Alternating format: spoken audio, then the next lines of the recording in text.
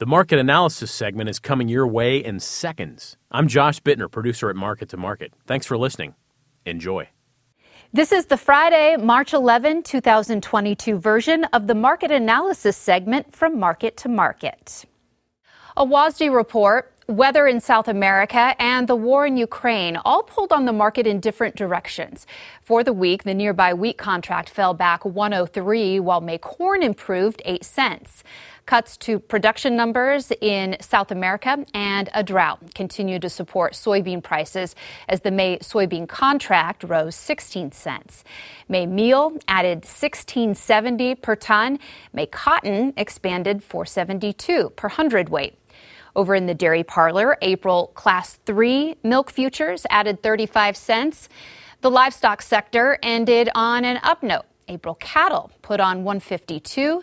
April feeders added 73 cents, and the April lean hog contract moved to 28 higher. In the currency markets, the U.S. dollar index added 56 ticks.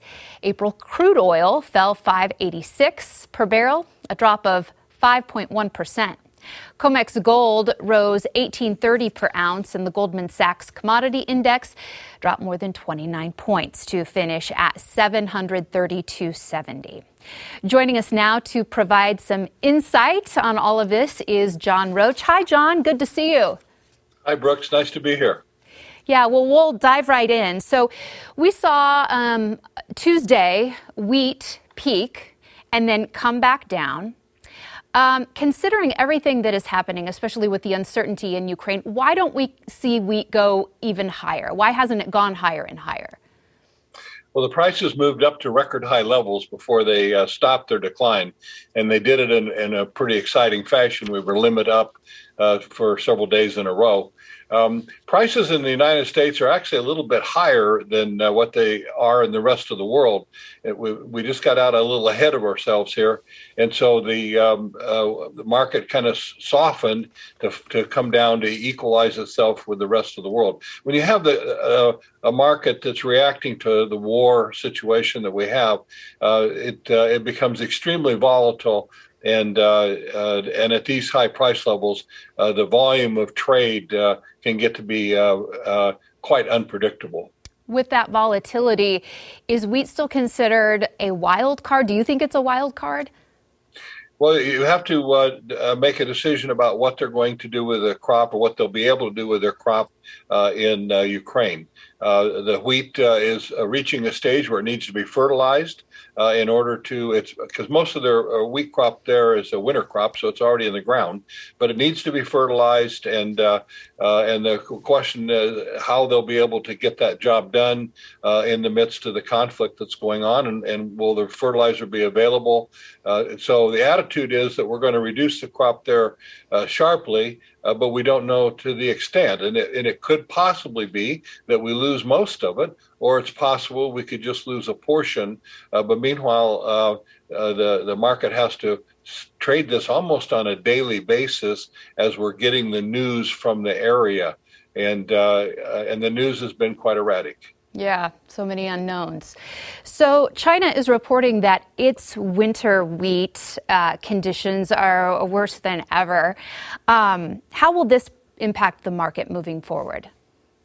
Well, China is a very big wheat producer, and you're right. They're signaling that their crop is in trouble, and we also have our hard red winter crop in this country suffering from dry conditions. So, and we have dry conditions up in some of the northern regions as well for the spring crop. So we really have a real dicey situation that any way that we work the numbers through, we're going to have to reduce the demand, ration the demand with price. And so the question becomes one, what price does that take?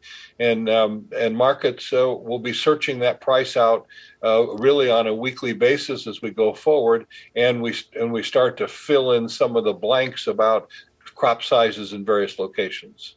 All right. Well, moving on to corn. Corn, on the other hand, was down and then ended up moved back up. Was there something in the WASDE report that was out on Wednesday that caused this? Perhaps the corn number was the carry out number going into next year was a little bit larger, but not substantially larger than what was anticipated.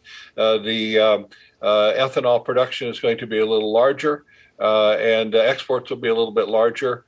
They did reduce the carryover numbers compared to what they were last month, but that was pretty much adjusted into the traders' ideas. So when the government report did not give us too big of supplies, the buyers that have been supporting the market came right back in and bid prices right up toward the highs here at the end of the week. All right, well, Brazil was out with its corn production numbers, its estimate, and it was a little different from what the USDA had sort of been estimating. How will this impact prices going forward? Is corn done being high? Well, I think that we're actually moving into a little dicier time of year for the Brazilian crop. That's a second crop which has been planted really over the past 30 to 45 days, with some of it still being planted. And so that crop has its full risk, if you will, ahead of it. And they've had pretty good rains in most of Brazil on the second crop corn after being very dry earlier, but it's still quite a risky proposition. And when the rains stop in Brazil, they tend to just stop. And last year when that occurred, we really had big crop losses there on that second crop corn. So that's still at risk and will be at risk for the next 45 days. And the market's going to respond to that. Okay. Well, the cash and the futures markets have been doing two different things. When are we going to see those two kind of come a little closer or be a little more even? And how will that play out? Well, the buyer of grain from a farmer has big increases in their cost. The cost of hedging, the risk in hedging, the cost of transportation, the cost of dryer gas, and they're handling a much higher priced product. So if you lose a percentage, it's a lot more dollars than what that same percentage was a year ago or more. And so the basis levels have widened out to compensate for that. The basis had been very narrow and been very tight, very strong, but it has softened as the buyers have had to take a little bigger margin in order to provide for their extra cost. Well, we've heard rumors. Is China looking to buy U.S. corn? They really haven't been buying corn. They've been steady buying beans, both old crop and new crop beans, but they've really been slow in their corn buying. But we anticipate that they'll be back in the market. That remember, they had a pretty good crop this past year, and so they haven't needed to reach out quite so much as they had in prior years. All right. Well, Brazil said this week as well that the harvest is lower than USDA estimates. And we've been asking analysts who have been on the show for a while now, is the crop really smaller than everyone thinks? Well, it's smaller than the government forecast. The attitude is the Brazilian crop will be somewhere in the low 120s, and the government is not down to that level yet. So everybody reduced their estimates, and the government actually had a smaller estimate than the trade, but most everybody believes that the crop is really smaller than the government estimate, and the private estimates are more accurate, down in the low 120s. Well, export sales were down. What's holding that back? The export business, we actually had pretty good sales this week. They've been down because the demand softens a little bit at the higher price levels. The soybean demand has carried stronger here longer. And we had actually the corn sales this week, I think, were the record for the year so far. So the demand has really not been hurt perhaps as much with these high prices as what you might imagine. Well, are the lower numbers influencing the fight over acres right now? Well, that's the probably the biggest USDA report we get for the year is the March 31 planting intentions report. That gives everybody an idea of what farmers' intentions were, and now that may change, of course, as they get into their planting season. But the market has to keep a reasonable relationship between corn and bean prices in order for each crop to secure the number of acres that are wanted by the marketplace. And this is a year when they want more corn and more beans. All right. Well, we have a question from social media that I meant to ask you a little bit earlier. This is from Dennis in Iowa, and he's asking if Ukrainian grain production is severely reduced in 2022, how will that affect the world grain balance sheets? Is reduced grain production in Ukraine already priced in the market? I think some of it is tied in. The estimates that I saw this week were to reduce the Ukraine crop, and it wasn't a complete wipeout, but just a substantial reduction. And they went through this particular economist went through the various countries and tried to find those tons of crop that were lost in Ukraine. And when it came to the bottom line, there weren't enough tons. And so the conclusion was we have to hold prices high enough to ration the demand.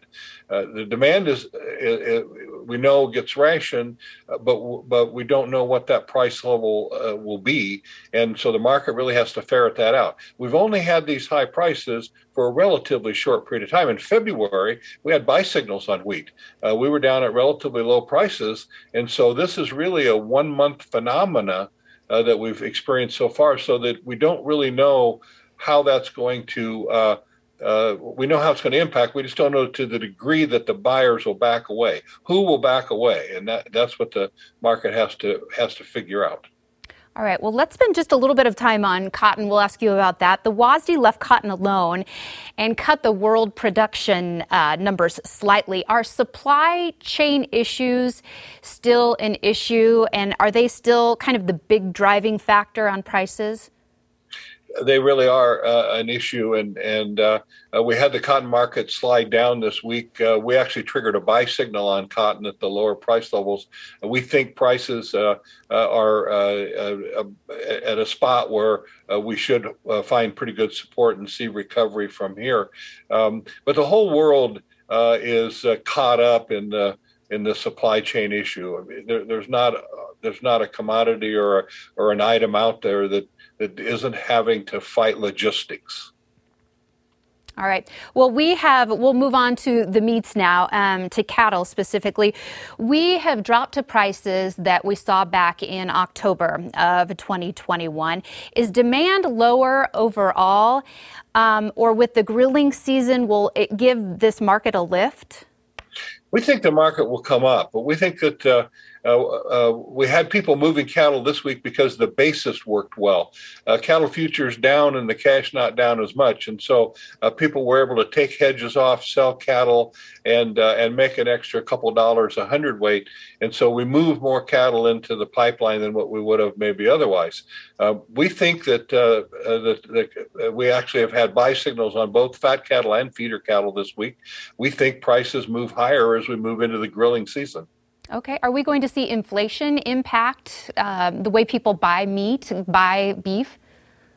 You know, the inflation numbers that we've been seeing for the last 2 months, where we've been in the high 7% increases in inflation on an annual basis, are sobering. They're really sobering, and so we're having the higher prices in just about everything, but particularly in food and in energies. And when you look at the impact of higher energy prices, taking dollars out of people's budgets, and then we have higher rents, and we just really are going to have a squeeze here on a lot of people's budgets with the inflation, and it may turn into a squeeze that it may mean that they don't buy as much meat, particularly the beef at the higher price levels. But beef needs to be at a higher price level. So it's this inflation situation is sobering, and there's no sign at all that it's getting any better. Well, with that said, where is there hope for the feeder market then? Well, the hope for the feeder market is that we have, we've relatively tight numbers out there, and we are still able to, even with where feeder prices are now, we're still able to. If you look at what we call the cattle crush, which is buying feeders, buying feed, and selling fat cattle on a 150-day ration, we're in the 80s, upper 80s to mid 90s on profitability. So we think that as time goes along, we can move the fat cattle market up a little bit more, maybe narrow the margins that the packer's taking, and put some profits into the farmer's hands again. All right. Thank you so much, John, for joining us. It's been a pleasure. Thank you, Brooks. Well, that will do it for this installment of Market to Market. We will talk more in Market Plus, so be sure to join us there. You can find it on our website of markettomarket.org. We are entering the time when public television stations like this one are asking for your support. We may also be airing in different time slots to accommodate changes in the schedule. If you value the work of this program and your station, please consider making a gift of support now. Next week, we take a look at a startup that has made advances in preserving pollen. Thanks for watching and have a great week.